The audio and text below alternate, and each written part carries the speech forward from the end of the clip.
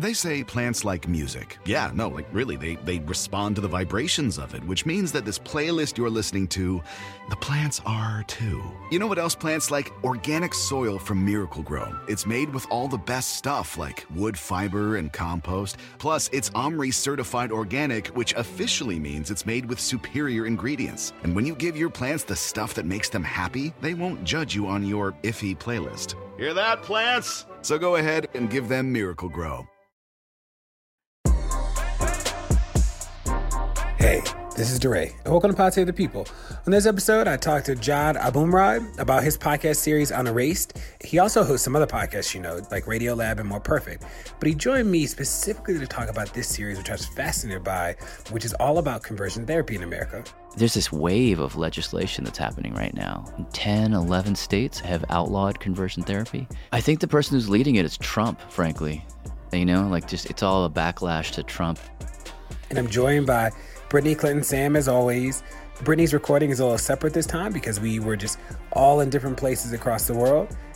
Now, before we begin, at the time of recording, I'm in South Africa. I just came back from the Apartheid Museum.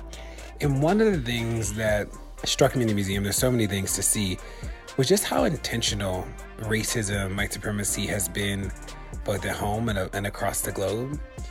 And that denying the intentionality, the structure, and the planning that went into making it as potent as it's been really is misunderstanding the work. And I left being more mindful that the solutions have to be intentional and thoughtful and planned, that we won't undo these things that people worked very hard to make concrete without planning them. So let's go. A lot to talk about.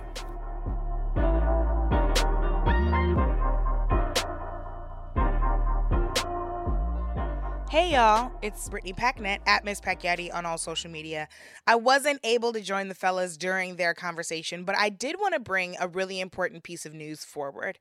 This past week, the Brookings Institute partnered with Gallup to release an important study about the effects of implicit bias in housing and the racial wealth gap. People like my friend Andre Perry authored this report, and what they discovered is disappointing but probably not surprising.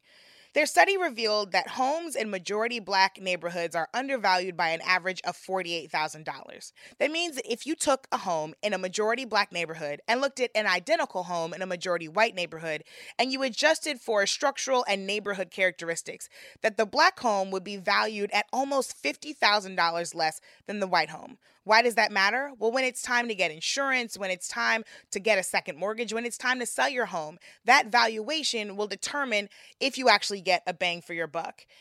New York Magazine recently reported on these discoveries, and they included some research by Demos, which we've talked about on the pod before.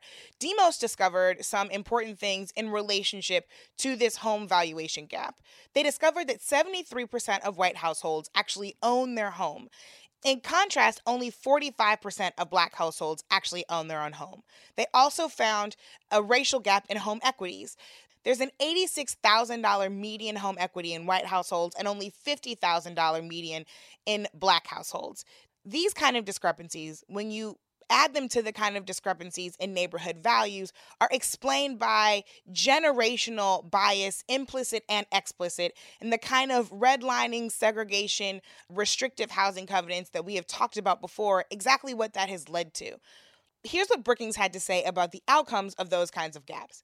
They said if properties in Black neighborhoods were priced equally as those in white neighborhoods, Black children coming of age in the 1990s and 2000s would have had much more wealth to draw upon to pay for things like private schooling, tutoring, travel, and educational experiences, as well as higher education and greater access to higher scoring schools in the suburbs.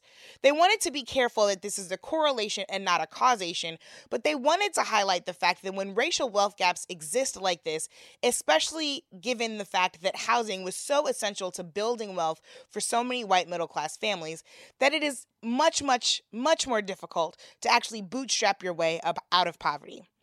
We often talk on the pod about how living in low-income circumstances is not a moral judgment, and it never should be.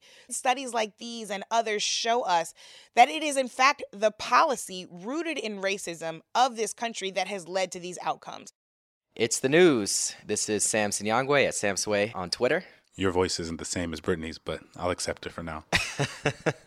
This is Clint Smith at Clint Smith III. Aye. And this is DeRay at DeRay, D-R-A-Y on Twitter. Brittany, we miss you. We love you. Yes, we miss Brittany and hope she is feeling better. She's feeling a bit under the weather. But DeRay, you've been crisscrossing the globe and you are several hours ahead of us right now. Where are you at? I'm in South Africa. I went to Global Citizen and saw B and J and Pharrell and so many other incredible artists. And it's a long flight, Clint. It'll be 16 hours for me to come home, which is... Oh, yeah. That's a long time on a plane. How do you spend your time? I don't know. I think I actually need advice. Like, do you have like a trick? I love reading on long flights. I mean, it's just there's so few times now where you're disconnected. I don't like ordering the internet on flights because I like feeling disconnected. I like being able to have my attention sustained on a book for like a long time. But usually I do like I have a book and then watch a movie and whenever I'm not traveling with my toddler, it feels like this huge luxury. And so I'm just like, oh my gosh, like the possibilities are endless. Like whatever it takes to survive, that's what you got to do. Speaking of survival, it's interesting to watch as the new congressionally elected representatives make their way to Congress. And what's interesting, I don't know how I thought survival was a good segue. I mean, I was thinking like the Survivor, but you know, we were talking a little bit about how interesting it is to watch Congresswoman-elect Ocasio-Cortez navigate her entrance into congressional life. And one of the things that I think is so fascinating is to watch the way that she has created a different level of intimacy and social proximity to what is happening in the sort of onboarding process of what it means to become a congressperson in a way that I don't think we've ever experienced before. I mean, like if you watch her Instagram stories, you are watching like how do they pick their rooms and like how do they elect certain party leadership and how do they, I mean, it's really an incredible civics lesson from someone who is the same age as us and brings a different perspective and a different mixture of like thoughtfulness and levity to the table. So I'm deeply appreciative of the Congresswoman elect and I hope she keeps it going. I'm learning a lot and it's cool to see. It's incredible to see the ways in which particularly younger members of Congress are changing the ways in which Congress communicates with the public, with constituents, you know, and I think Congresswoman-elect Ocasio-Cortez is a great example of that. And it's a reminder that, you know, this will be the first time, starting in January, will be the first time ever that millennials of color are represented at all in Congress. I'm fascinated and curious to see how that changes the debate, not only in Congress, but also changes the ways in which Congress relates, particularly to younger people of color, to people that have been left out and shut out of the process and never really been represented in the way that I'm hopeful that we might be represented next year. Yeah, you know, I do think that in some ways Cory Booker was sort of a model for that intimacy. Like, Clint, I think you probably remember, I certainly remember like Cory like tweeting, that's true. digging that's people's true. cars out of the snow. You know what I mean? Like that was so different to all of us. And we haven't really seen anything since then that was like, that felt authentic. I think that we saw a lot of people like where their PR team clearly was like, please use Twitter. Right. But she's like on Instagram, like asking for crockpot recipes, you know, on Twitter asking for crockpot recipes. And you're like, that's dope. And she at the same time is like, you know, I just chose my health insurance plan and like, this really is a scam. And I do think that's, you know, we had her on the pod and, you know, Sam, you were there and I'll never forget meeting her because it was like, you know, we obviously loved you online and you are the real deal. Like, I'm like happy to support, like to ride, do whatever we can because it's not often that you find somebody who like actually just walks the walk and like talks the talk. And I was impressed. So I'm excited to see what this Congress is able to do. It'll be interesting too to see what the committees turn out to be. Like if she gets a committee in the environment that she's been pushing for, like if that happens or like what Pelosi does with the younger members who just like are coming in a different context with a different purpose. I'm like fascinated to see how that actually will turn out. Don't go anywhere. More Pod Save the People's coming. Brittany, I can't even tell you how good the Fully stuff is. I thought that the standing desks were like all hype before. I'm like, those people need to sit down. Like, why are they standing up just to try and be on the cutting edge? It's just like, you know, when people just do too much in the workplace and the standing desk was one of those too much things. I got this Fully desk, and I'm sold. Everybody needs one. The only reason that my book is a book is because of the Fully desk. Like, what is cool about it too is that it's adjustable. I'm sold on the desk. I am more focused than I've ever been at a normal desk. That's dope. I know you really love the desk, and so does everyone else. For 4 years now, the Wirecutter has named Fully's Jarvis standing desk the best standing desk on the market. And I'm like you, I was a doubter before, but I think I'm really into this idea. So where I work, a ton of people have standing desks. Sometimes they're like the bootleg standing desk where you really went and found a box and you put your computer on top of it or something like that. But the secret is that these are not really just about standing. They're about movement. Fully standing desk and collection of active chairs give you the freedom to sit, stand, stretch, squat, perch, do a full yoga workout, and lean yourself into healthy, comfortable positions that work for your body's unique and changing needs. Because, sitting at that desk all day can actually be really painful, and it's definitely not good for the fitness goals. So listen to your body and let it flow. It's true. Again, I was not sold until I got one myself. And the thing about it is that if I want to sit at normal desk height, I can. I can lower the desk. If I need to stand up, I can press a little button. The desk goes up.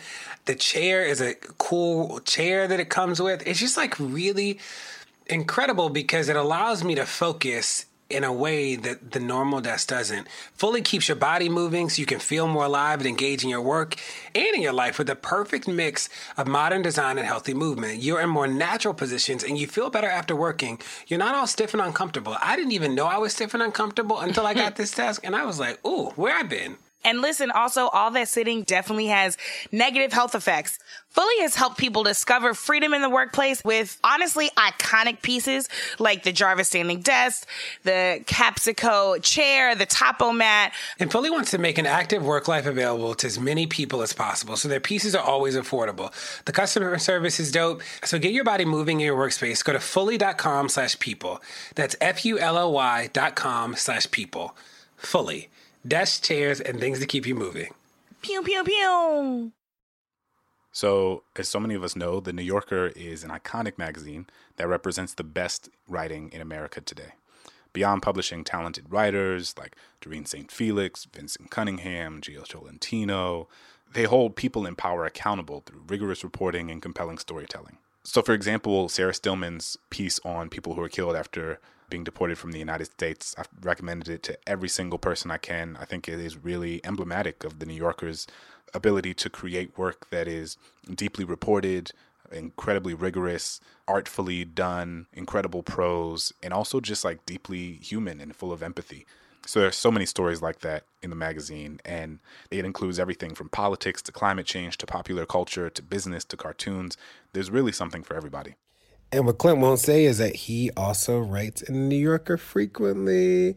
One of the reasons that I like The New Yorker is that it doesn't only feature these voices that we've seen for decades. It also features newer voices and has a fresh perspective. And every time I read The New Yorker, I'm looking for people like Clint. I love Clint's writing, and I obviously love Clint. And I'm always impressed with the takes and the way that The New Yorker uses this platform to push forward in a different way. I also appreciate The New Yorker gets you interested in topics that you would never find fascinating, like paper jams, fault lines, heirloom beans, and stink bugs. Plus, NewYorker.com publishes 15 to 20 news stories each day that aren't available in the print magazine. I'm always excited when there's a new article from New Yorker writers and contributors like Ronan Farrow, who's written breaking news on Harvey Weinstein, Gloria Allred, who has a review on the literature about millennials, or Hilton Alls, a theater critic who won the 2017 Pulitzer Prize for criticism.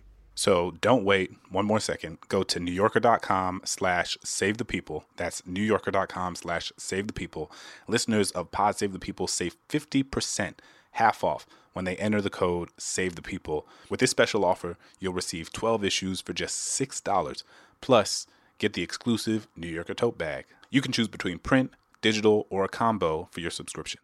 Subscribe to The New Yorker and read something that means something. That's 12 issues for $6 and a free tote bag when you go to NewYorker.com/SaveThePeople.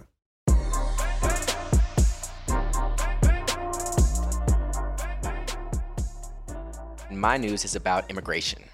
So this past week, the New York State Supreme Court decided on a 5-2 decision that non-citizens are entitled to jury trials for deportable offenses under the Sixth Amendment, which guarantees the right to a trial by jury. Now, this is important because in New York and 7 other states, plus the District of Columbia, if you are facing less than 6 months in jail, you don't have the right to a trial by jury. You actually have your case decided by a single judge. And that's because of legislation that was passed in the 1970s and 80s that was intended to make it easier to quickly process people through the criminal justice system as prison populations were rapidly increasing under the current era of modern mass incarceration. And what the courts are doing now is they are beginning to recognize that for immigrants in particular, the burden of facing less than 6 months in jail for a conviction is actually much higher because that also, in many cases, can subject you to deportation. So not only are you facing, this sentence, but you could also be sort of permanently separated from your family and taken out of the United States based on a conviction for lower level crimes like prostitution and harassment that no longer allow you to actually go to a jury, but have your case heard by a single judge. And so this is probably going to end up at the U.S. Supreme Court. But I wanted to bring that to the conversation because I think it was new to me that actually in 8 states you don't have a right to trial by jury if you are facing less than 6 months in prison. And it's also interesting that the courts are beginning to recognize that for immigrants in particular, there is a differential burden associated with a conviction of less than 6 months in many cases because that subjects you to deportation. It makes me think about the Sarah Stillman article in the New Yorker several months ago where she documented and profiled people who lived in the United States and were seeking asylum here and then were deported back to their home countries and were killed. And this is a phenomenon that's difficult to specifically enumerate, and it's difficult to get a specific sense of how many people exactly have been killed because we have the numbers of people who are deported after living here for many years, but we don't have a lot of data on people who maybe came here looking for asylum and were denied and were sent back and then killed in that way. And what we know is that people who are deported are an incredibly vulnerable population once they get back to their home countries, and they become prey to criminal groups who kidnap them and hold them for ransom until their relatives in the U.S. Are pressured to pay for their release. And so we see time and time again that deportation is not simply sending someone back to their home country, or it is not in the sense that it is an inconvenience. Rather, it is existential. It is something that is literally a life or death scenario for many people. And it's impossible for us to know how many people have actually been killed or even seriously harmed by being sent back to a country that sometimes they don't often even know very well. It also made me think about when we think about immigration, especially with this administration, is, he talks so much about MS-13 and gangs and this idea that immigrants are criminals and this whole thing, which we know the data actually doesn't bear out. But it made me think about why the conversation is always about arrests and never about convictions. Because what the administration is doing is that they are saying that people are in gangs and they are saying that people are criminals before they've actually been convicted of committing any crime or the crime that they've been said to have done, and they're just being deported on quote being here illegally.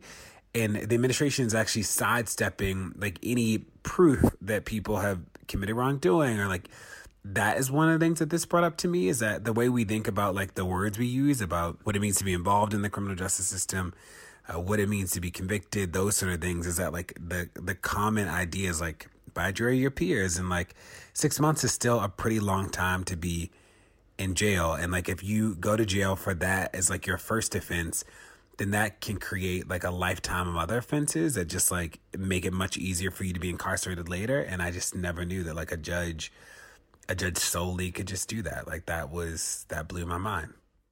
For my news, I'm talking about how North Carolina's State Board of Elections has again, and they've done this repeatedly, decided not to certify Republican Mark Harris's victory over Democrat Dan McCready in the 9th Congressional District in North Carolina. So the story is that Harris won by 905 votes, but the validity of mail-in absentee ballots from in and around what I believe is pronounced Bladen County have been called into question. On Friday, the Associated Press retracted its call of a winner in the race. And what's interesting, and these are the numbers that are really striking, is that in Bladen, Harris won 61% of the votes from mail-in ballots, even though registered Republicans accounted for only 19% of the county's accepted absentee ballots. And it's the only county in the district in which Harris won mail-in ballots at all. And across the 9th District, which stretches from Charlotte to Fayetteville along North Carolina's southern border, 24% of the requested mail-in ballots were unreturned. In Robeson County, 64% of mail-in ballots requested did not make it back to election officials at all. And in Bladen County, this figure was 40%. The unreturned ballots are disproportionately associated with minority voters, with more than 40% of ballots requested by African Americans and more than 60% of those requested by American Indians not making it back to election officials. For white voters, that figure was just 17%. So more than 40% of African American voters, 60% of American Indians, whereas only 17% weren't returned from white voters. So there's some suspicion of foul play. Additionally, in Bladen County, the breakdown for African Americans and American Indians generally reflects the district-wide figures. In Robeson County, 75% of mail-in ballots requested by African Americans and 69% of mail-in ballots requested by American Indians were listed as unreturned. So in these two counties, essentially, you had a bunch of people requesting mail-in ballots that were not ultimately returned, and some anecdotes that have been shared in local reporting from the area. So one voter said that a young woman came to her house and asked for her absentee ballot because she was collecting them. And the voter had made her choice for only two of the offices on the ballot, but still gave the ballot over to the young woman, who said, "Oh, don't worry, I'll fill out the rest." Another voter said that a woman came to her house and claimed that she was responsible for collecting absentee ballots, which, mind you, this is not how that works. And the voter filled out her ballot while the young woman waited. The woman then took the ballot, but never asked the voter to sign it and did not put it in any sealed envelope, both of which are necessary for absentee ballots. So the presumption, as you can probably tell, is that there are people who were associated with Harris's campaign who may have been going to predominantly minority neighborhoods and essentially stealing people's absentee ballots to prevent them from sending it in. So we'll see what happens with this election and what the State Board of Elections has to say, and there's always the possibility that the State Board of Elections could call for a new election if they find that there were electoral fraud, which is ironic because they always think that electoral fraud is happening on the left, but this is an example of the opposite. Yeah, I mean, this is fascinating for a couple of reasons. I think the first is that based on these, what are often unfounded suspicions of sort of in-person voter fraud or voter impersonation, we saw the same state, North Carolina, pass a voter ID amendment that is projected to disenfranchise 281,000 people in the state at the ballot in the same election, as a major case of election fraud was happening, but it was happening via absentee ballots, right? And oftentimes when we think about these voter ID laws and these other attempts to suppress the vote, they actually don't involve absentee ballots. They are targeting folks who show up to vote in person and require you to present, a photo ID and other, proof of citizenship and all of these other types of documentation. But what we see here happening appears to be a case of absentee ballot fraud. And I think that has to be a part of this conversation. And it's particularly interesting when we see, on the Republican side of things, Republican officials doing this. And this wasn't the first time that similar irregularities have been found in that county. This actually went back, this affected the primary. There's evidence that this goes all the way back to 2016. And so, something's going on there that needs to be investigated. And it's definitely something that, none of these sort of strict voter ID laws that are being passed that are actually creating substantial burdens for people of color to voting, none of those things would actually impact this. This is something that the state will have to investigate and deal with and hold folks accountable.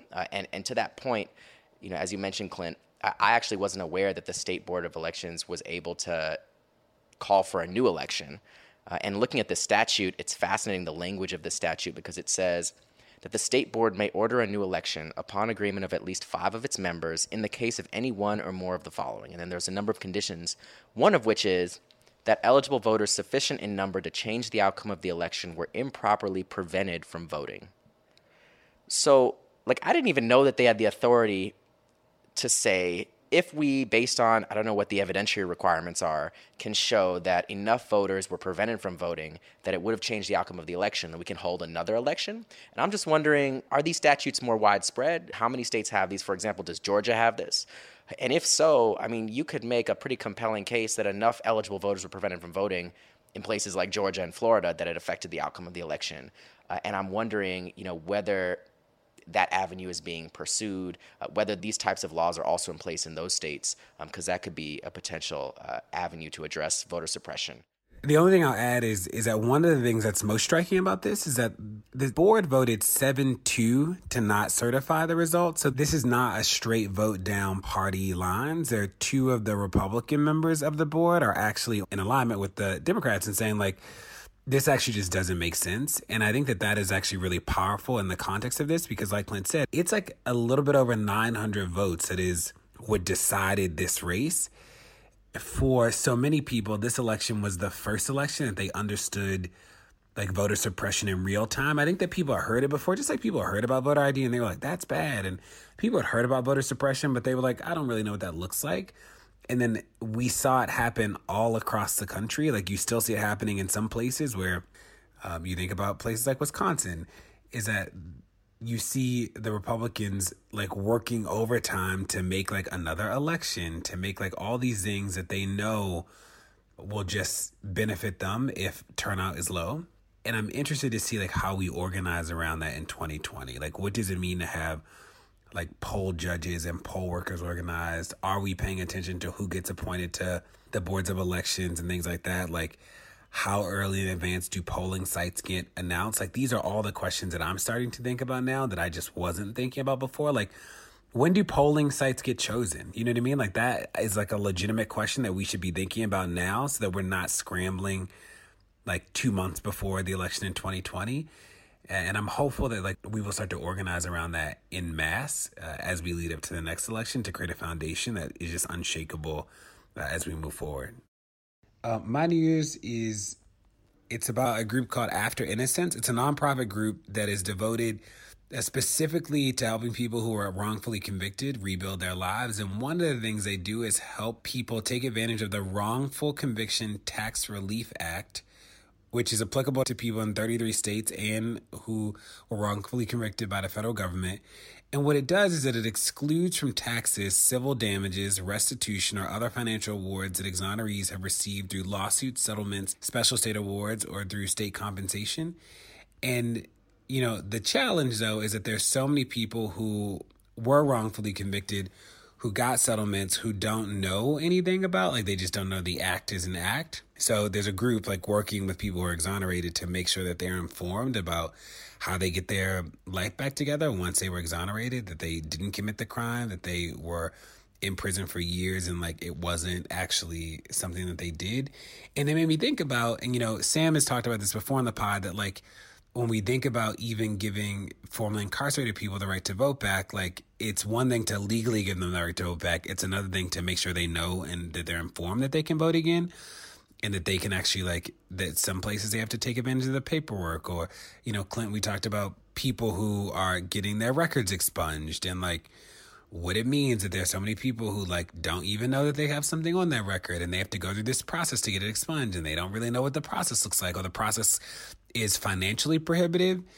And like this just made me think about, I had no clue that there was like a Wrongful Conviction Tax Relief Act, and that like you're right, how would people know how to take advantage of it? And I wanted to bring that here to talk about like another way that access to the system actually really changes like who can access opportunity. I don't think I fully considered the extent to which so many people who have been wrongfully convicted received absolutely no compensation at all. And so, according to the Innocence Project, up to 40% of people who are released from prison after being wrongfully convicted receive no compensation. I can't imagine being sentenced and convicted and spending years in prison and then having the court or the state say, actually, we were wrong, our bad, and then sending you back out into the world with nothing, with absolutely nothing. And I'm thinking about all the formerly incarcerated and exonerated people who end up on the street, who end up in homeless shelters, whose lives have been completely taken away, and they have no economic stability at all, much less, you know, being compensated for the years and years and years that they spent in prison. And that was infuriating in a way that I didn't even, for something that I wasn't even cognizant of. And there are multiple states in which this happens. And even in states that do offer compensation, many of them impose limits that essentially make it meaningless. For New Hampshire, for example, caps compensation at $20,000. Imagine spending years in prison and, you know, 40% of you get nothing, but even those of you who are offered some have a cap on how much you should get. The Innocence Project recommends that people should get at least $50,000 for every year they were incarcerated, but that is far from the case that happens across the board. So this angered me in a way that I don't get angry, sort of viscerally angry in a way that I did after reading this. Yeah, DeRay, this article reminded me that, not only do we have to be paying attention to the ways in which the state imposes sort of explicit barriers on people's lives, right? Access to opportunity, access to healthcare, access to freedom, right? Not being incarcerated, but also the ways in which the state intentionally doesn't tell people things, right? Doesn't tell people that you have access to tax benefits if you've been wrongfully incarcerated. It doesn't tell people that it's open enrollment season to enroll in the Affordable Care Act right now until December 15th. And as a consequence, we see enrollment down 10%. Right. And all of those things play an important and significant role in preventing people from accessing benefits that they're entitled to. And that, in thinking about the role of organizations and activists and influencers and public officials, that to make sure that people are aware of these things, even when the state is intentionally keeping that knowledge from people. I think that has to be a part of the strategy, just making sure that people are informed, because the state will work intentionally to prevent people from even having access to that basic information. That's the news.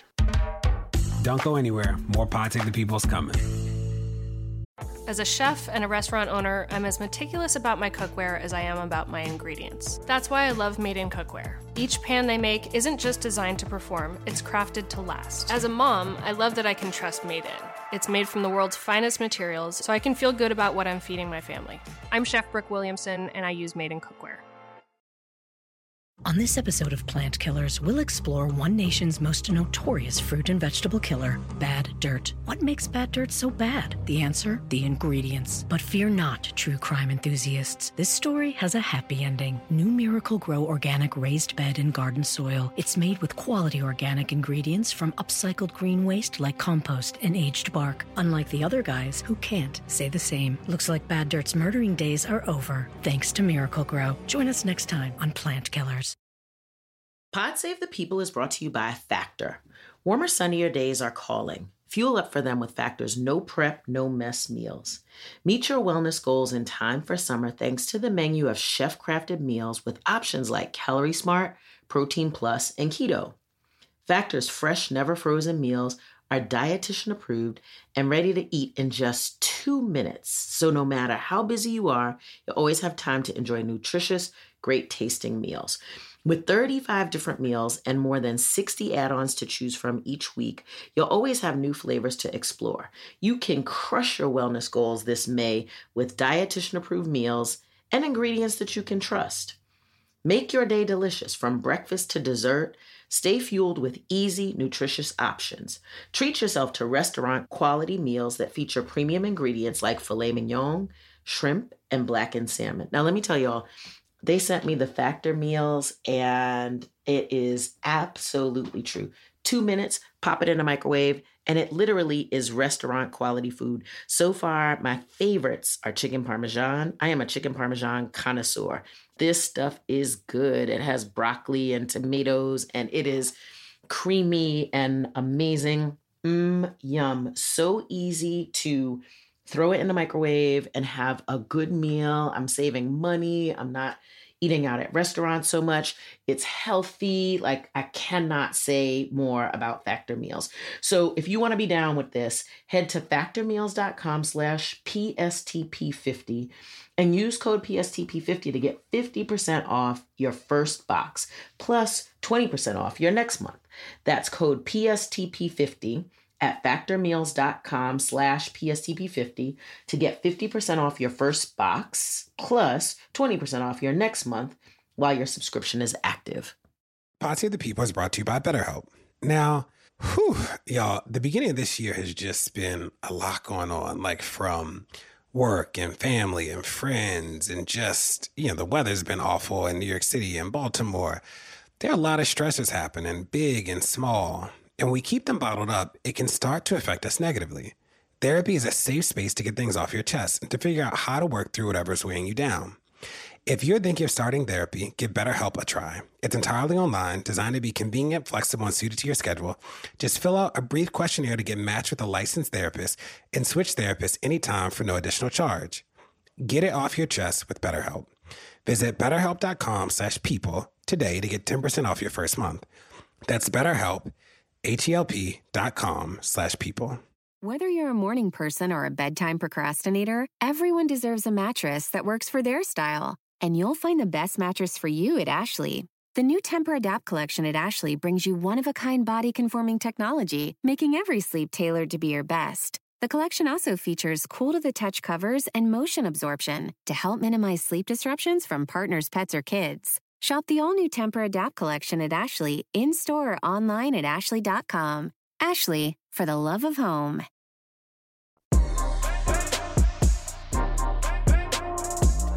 And now my conversation with Jad Abumrad, the host of several podcasts, including More Perfect and Radiolab, who's with me to talk about conversion therapy in his latest series, Unerased.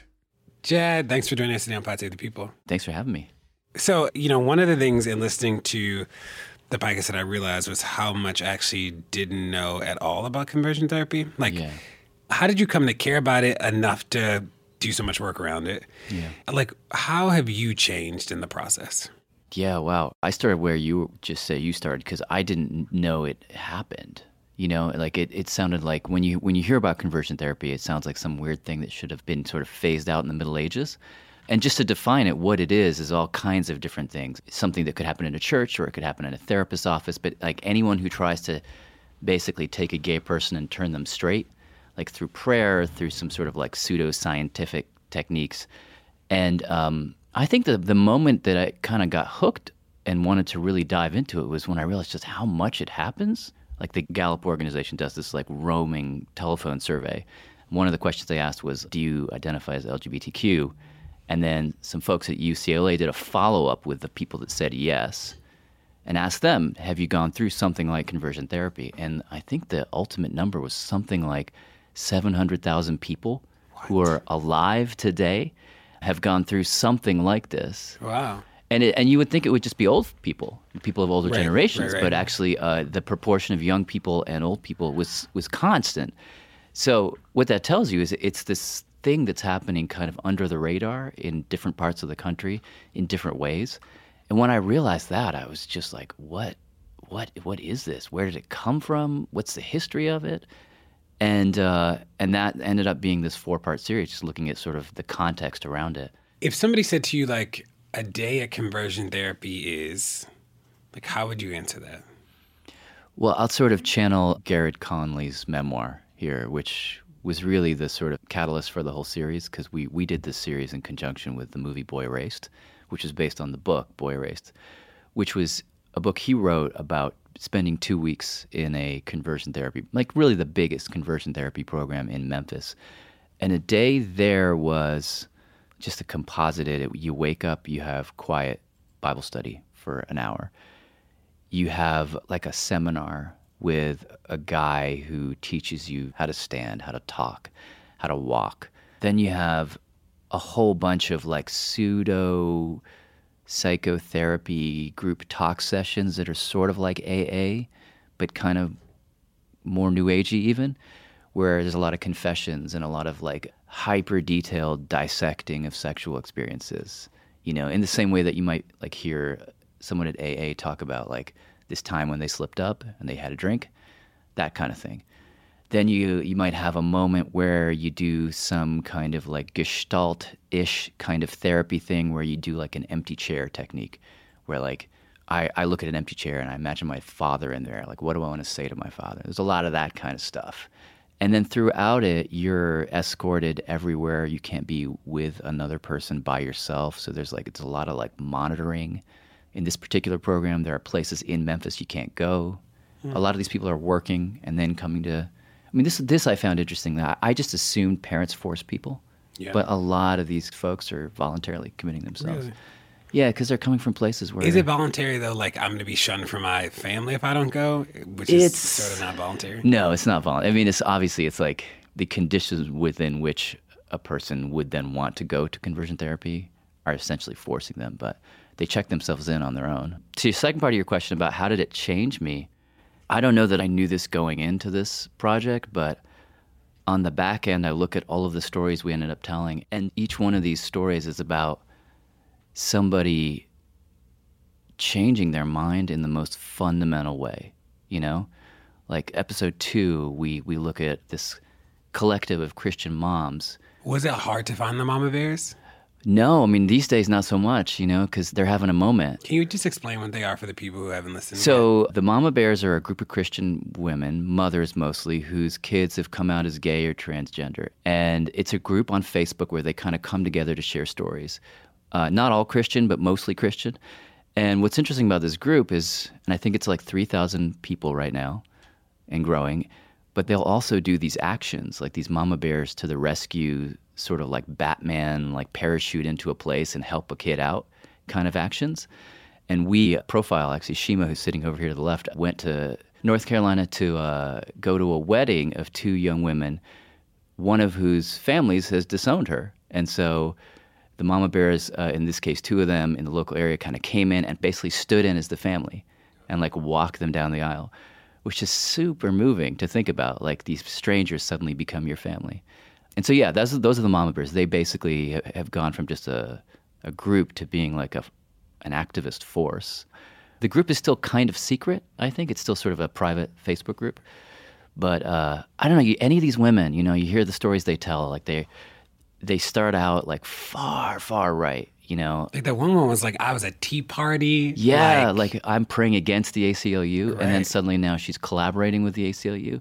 And that transition is in like a year. Were there any techniques that you saw the Mama Bears employ that were particularly effective? I'd want to believe that at this point, one of the ways that they're able to scale so quickly is that they have figured out how to tell stories in a way that resonate with people. Do you have like a sense of like what the pieces of the way they talk about it are that like actually are sticking with people? Okay, so like we did a thing where we got, in order to record that second episode, we had 4 different women in 3 different states. And we were like, we want to get a good recording, so we don't want to do a phone call. So we hired reporters in each of those places to go and sit with them while they all talked to each other on the phone. It was a massive pain in the ass. It was like, just recording-wise, it was so hard, and like people kept getting dropped from the call, and it was just, and then when you put the sound into Pro Tools, syncing them up was just a nightmare. But it was interesting because it was through that act of will that you could feel on their part like they were making this, because they'd all lost their churches, right? They'd all been basically booted from their churches. But it was through that act of will that they were creating a virtual church. And they all talked about it as a kind of ministry. Being here together on this conversation felt to them like standing in the true power of their faith. I found that really moving. I'm not a believer, but it was interesting to me that maybe their most profound stance is to be deeply, deeply Christian, you know? Do we know anything about their partners or their spouses? Like, did they come around too in the way that the women seem to have organized so both quickly and organically and with such impact? I think on that side of the equation, it's kind of mixed. Unscientifically, from the people we met, you had cases like the leader of the Mama Bears, her husband, super supportive, kind of just walking with her through that journey. But then there are as many stories we heard of people whose marriages ended, you know? Kid comes out as gay and it ends a relationship, and the mom maybe chooses the son, the dad chooses the church, you know? We bumped into a lot of those kinds of stories, you know? In your experience, were there not as many resources for men who were trying to figure out what to do in the process? I don't know.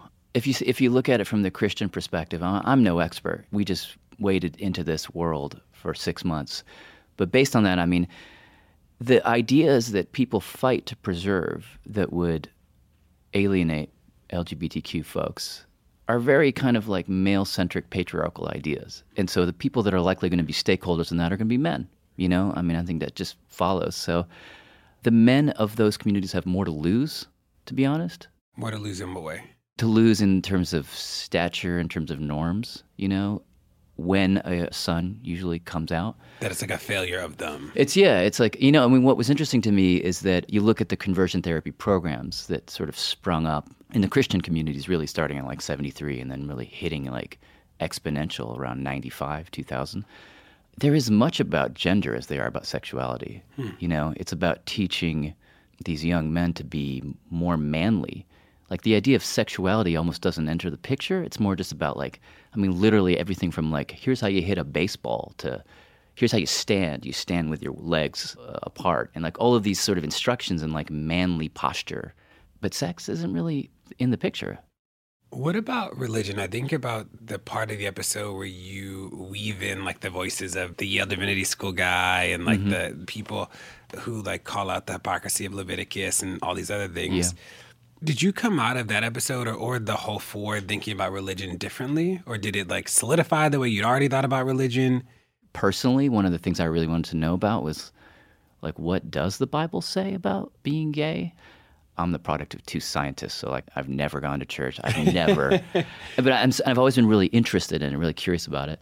And so yeah, there are like a couple of like sizable hunks of the series where we like go deep on the story of Job or the story of Leviticus, Sodom. Yeah, that we do a whole big sort of like cinematic recreation of that story.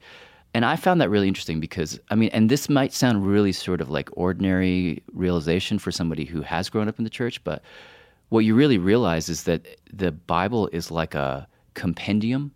It's like all of these different stories that have been compiled over thousands of years from people of all of these different cultures, different languages. And somehow somebody, like in a couple different moments in history, like just wrapped a big bow around them and said, this is the Bible. And then we, very far downstream, think of it as the Word of God. But it's just a bunch of people who gathered a bunch of stuff together. And so you look at the different stories and they contradict each other. You know, there are translation errors rife through that. One story will say one thing, but the same story comes up again and it's translated differently. That was really interesting to me, that like the Bible is as complicated as the rest of the world, basically. How did you see people struggle through the complexity? Or did you see people just be like, well, this is what I believe, like complexity be damned? I think it's ultimately like, do you want to embrace the complexity or not? Which is, I think, true in so many places in this current moment. But each of those women, you know, told us a story of like their kids coming out, and it's like this shock, right? Because they're deeply embedded in this Christian community which sees homosexuality as something that's ungodly, right? In a lot of cases, they go back to the Bible and they're like, what does the Bible actually say? And if you're interested in doing the work, you very quickly realize that the Bible's a little bit fuzzy. Like, Jesus doesn't say a word about homosexuality anywhere, right? It's just not in there. He's completely silent on it. There are places in Paul where it's mentioned, but it's sort of, there's like the translation is a little bit ambiguous. There are places in Leviticus, which is in the Old Testament, where it's definitely mentioned, but it's part of a whole list which includes also like don't get tattoos, you know, don't wear clothes of different fabrics. So it's like, why are you picking out that one quote but ignoring the others? So, you know, if you get to that place in your understanding, you're just like, the Bible, it either doesn't make the case that I should hate gay people, or it's just kind of confusing. And why am I going to cherry pick one thing and not another? And so you see a lot of these women kind of get to that place where they think, if this book that guides my life doesn't really say what I think it says, and I love my kid, maybe I need to change. What was your takeaway from being around like the people who like sort of went through, survived conversion therapy, but like believed it before and now are like, that was wrong? Like, what was that like? I think about this moment in the 4th episode where we spend a lot of time talking with the guy who was really sort of the Elvis of the ex-gay movement. He ran this place called Love in Action, and he was really sort of like this cult of personality guy, formerly gay, and then had basically, quote-unquote, cured himself and then spent 25 years, quote-unquote, curing other people. I remember sitting with him where he's living now with his husband in Paris, Texas, and we were looking through this yearbook of the class of 93. So this was maybe, 20 different young men. And every single one was a different outcome. One guy was still in a, quote, mixed orientation marriage, which means like he was an openly gay man living as a heterosexual man with a woman. Another guy was openly gay, accepted his sexuality. A third guy had died of a drug overdose. A fourth guy was working for a super hateful anti-gay organization as a gay man. All of these guys had gone in different directions, and some of them had completely accepted their sexuality and others continue not to. And that really spun my head when we sort of looked at it. Was he sincere to you? Like, for somebody to lead a space that is like, literally ruined people's lives for a long time, and now you're like, hey, just kidding, I'm married to a man. Yeah. I mean, it's not just ruined people's lives. I mean, arguably drove some people to suicide, more than a few people. Did you feel like there was like an honest grappling with that? I did, actually. I did. I mean, that was one of the tricky things for us. And like, we spent 2 days with him. And in the end, what we found was a guy who's, I think, struggling with being defensive and then also struggling with trying to own up to what he's done. Because interestingly, he did it to himself too. So it's, I don't know, it's confusing. If there was a fifth episode, what would it be? We had a fifth episode planned. You had a secret fifth episode. Yeah, we had stuff that fell out of the frame. I mean, and the only reason we didn't put it in was because we just, we ran out of time. Because one of the cool parts of the sort of like contemporary angle of all this is that there's this wave of legislation that's happening right now. Last 18 months, 10, 11 states have outlawed conversion therapy. Is there like one group leading this, or is this just like happening organically? I think the person who's leading it is Trump, frankly. You know, like just it's all a backlash to Trump and to Pence. I mean, Pence is on record as supporting some of the very Christian organizations that preach conversion therapy. And then there's just been this wave of activism the last 18 months that is really, really heartening. And I wish we could have done something about that. It is interesting, too, that before I talked to you and heard the podcast, I know many people who would have been like, banning conversion therapy is cool, but it's not really happening. So it's like it's like a moral victory. Yeah. And then you're like, just kidding. Like, this actually is really still happening. You know what I mean? Totally. That like banning it is a legitimate practical thing and not just like a moral win.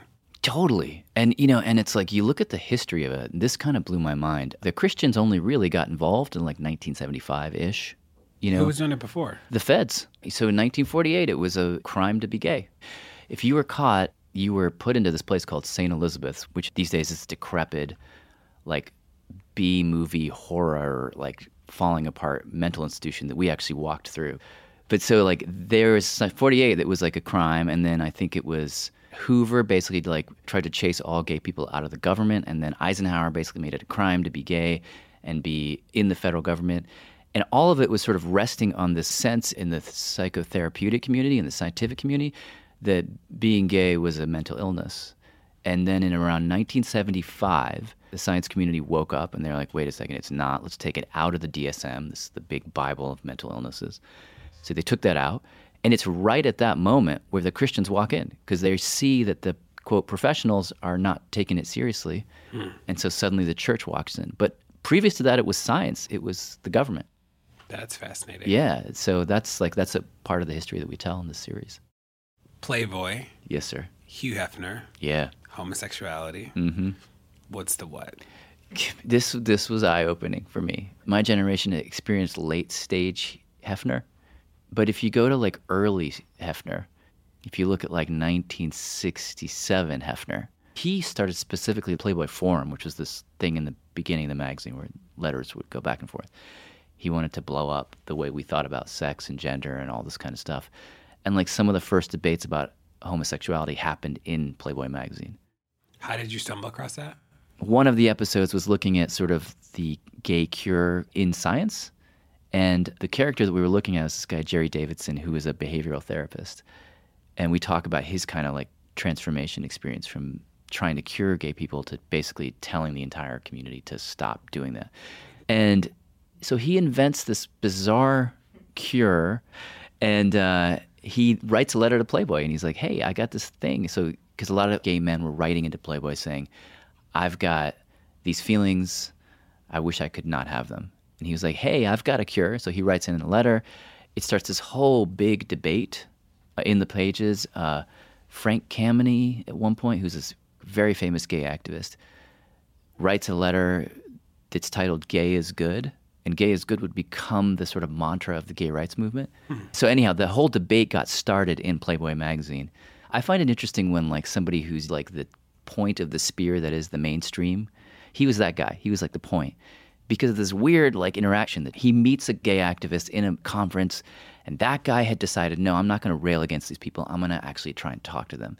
And he has this one particular interaction that changes this guy's mind, and then that guy stands up in front of his community and basically tells them all, we have to stop. Ethically, we've got to stop. Now, I don't need to love that guy, but I think so often that's where change happens. It happens from this kind of like somehow being able to get through the thick skulls of the people who are in charge, but through empathy, you know? I don't know. So like for me, that's not always the case it happens, but I think the process, phenomenologically, the way in which that change happened is interesting to me. Has he completely changed his heart? Hard to tell, you know? Yeah, and I agree with that. My only push, and we get this a lot in the work of racial justice, is that like you actually, so the police are great examples, and the police are like community policing, right? And like that is predicating this idea that the police should be in community and da-da-da. And like if they're in community, they will make better decisions. The challenge with that is that like the root of that is this notion that like, if you play football with my kid, you're going to treat him better. And like you actually should need to know my kid's name at all to just treat him fairly, right? Like you should need to, like it is overall good that he had this experience and this person sort of pushed him. But it's like if change only comes because like you're in proximity to somebody you harmed and the harmed person is like, you know what, you almost killed me and my friends. Yeah. Then like that's like not courage. It's something. But that's not like bravery. That's not bold. It's like you literally ruin these people. You like created the cover that ruined these people's lives. Totally. And then you're like, well, one of them talked to me. You're like, well, okay. Totally. I don't think it only comes that way. I mean, what was interesting, just to look at that moment with Jerry Davidson, the therapist. I mean, that was also a moment where you had, as they were called, radical gay activists taking over conferences and like grabbing the mics and like basically shutting things down. And so you had like very, very violent interventions, which posited the question. But what ended up happening in the therapeutic community, and you see this in a lot of places, is that things stratified. They were just like, oh, they're just being crazy. And like you had a lot of the guys who were like the stakeholders suddenly like solidify their position, and they just like, oh, those crazy gay activists. And then what I found interesting is that in that stratified world, you had a really clever gay activist named Charlie Silverstein figured out a way to kind of navigate the gap and like kind of tap on the psyche of this one guy that we profiled and pulled him to the center. And that was cool to me. Like I love, like in these moments of stratification, how do you kind of like very cleverly get your message across the gap? So for people who like didn't go to conversion therapy camp but are like, this is wild, what can they do? You know, I mean, there's a lot of groups who are working really, really hard to sort of push this legislative wave further. There's too many to mention, so I would say, and I hope this doesn't sound self-serving, but I would go to unerased.podcast.com. We set up that site mainly so that people could get engaged, and there's a whole bunch of resources there. The Trevor Project, the Mattachine Society, a bunch of places that are working really hard on this issue, and so I would go there. I'd start there. Is there something the federal government can do too, or is this really like local and state? It's being driven by local and state municipalities. And there are a lot of people who feel like they've voted and called and protested and marched, and the change they want still hasn't come about. What would you say to those people? Oh, man, I give it a minute. You know what I mean? There are all the symbolic ways that we sort of try and change the world, and then there's the way the world actually changes, which is slowly and gradually and through a kind of sustained one-on-one engagement with people who think differently. I personally am of the mind that like you have to stare difference right in the face and try and get in their head and they get in your head. And if there's enough empathy and enough imagination, things will change. It's just going to take a while. And what's a piece of advice that you've gotten over the years that stuck with you?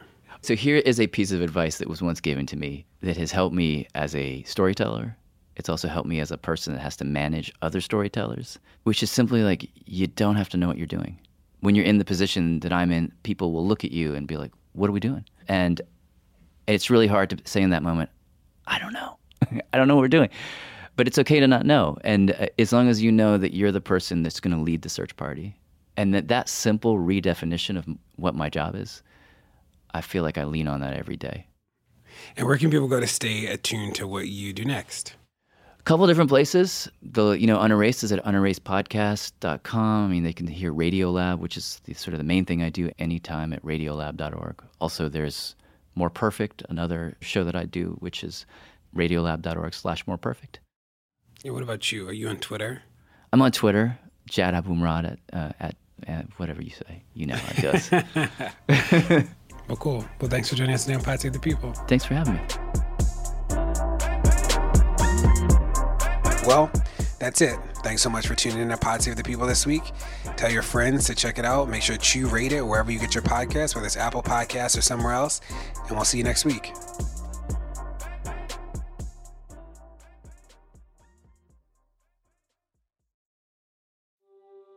Explore the world's hidden wonders on the Atlas Obscura podcast. A village in India where everyone's name is a song. A boiling river in the Amazon. A spacecraft cemetery in the middle of the ocean. Every day, the Atlas Obscura podcast will blow your mind in 15 minutes. You can find it on the SiriusXM app, Pandora, or wherever you get your podcasts. And don't forget to follow the show so you never miss an episode. Your home is your place of peace. It's clean. It's welcoming. And it's definitely not crawling with invading insects if you use Ortho Home Defense Max. Use it indoors on non-porous surfaces to treat and prevent cockroaches, spiders, and ants for up to 12 months. So your home can stay your place of peace, your work-from-home office, and your family's headquarters. Kill bugs inside, keep bugs outside, and love your home. Visit ortho.com for more.